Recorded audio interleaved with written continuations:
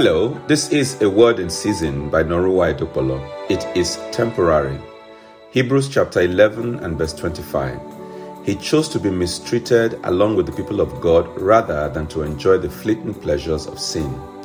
Many years ago, I met a lady who confessed that she had to find a way to escape from the access she had to the inner circles of the wife of the president of the country.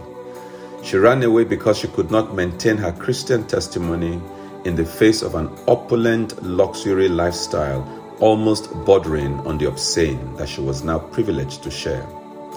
Temporary pleasures often entice the wicked.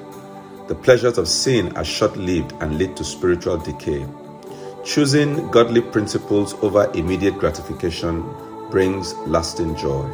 Shall we pray? You may want to repent of any past indulgence in sinful pleasures. You want to pray for strength to resist momentary temptations. You want to ask for enduring joy that you can only find in God's presence. And I pray for you that the Lord will help you to stand for the truth, to stand for holiness, and to reject sin and the pleasures of sin. Thank you, Father. In Jesus' mighty name we have prayed. Amen. May God bless you. And please remember to share this word. Create a broadcast list on your WhatsApp, and every morning or every time you hear it, you share it to as many as possible. And the Almighty God will bless you as you do this.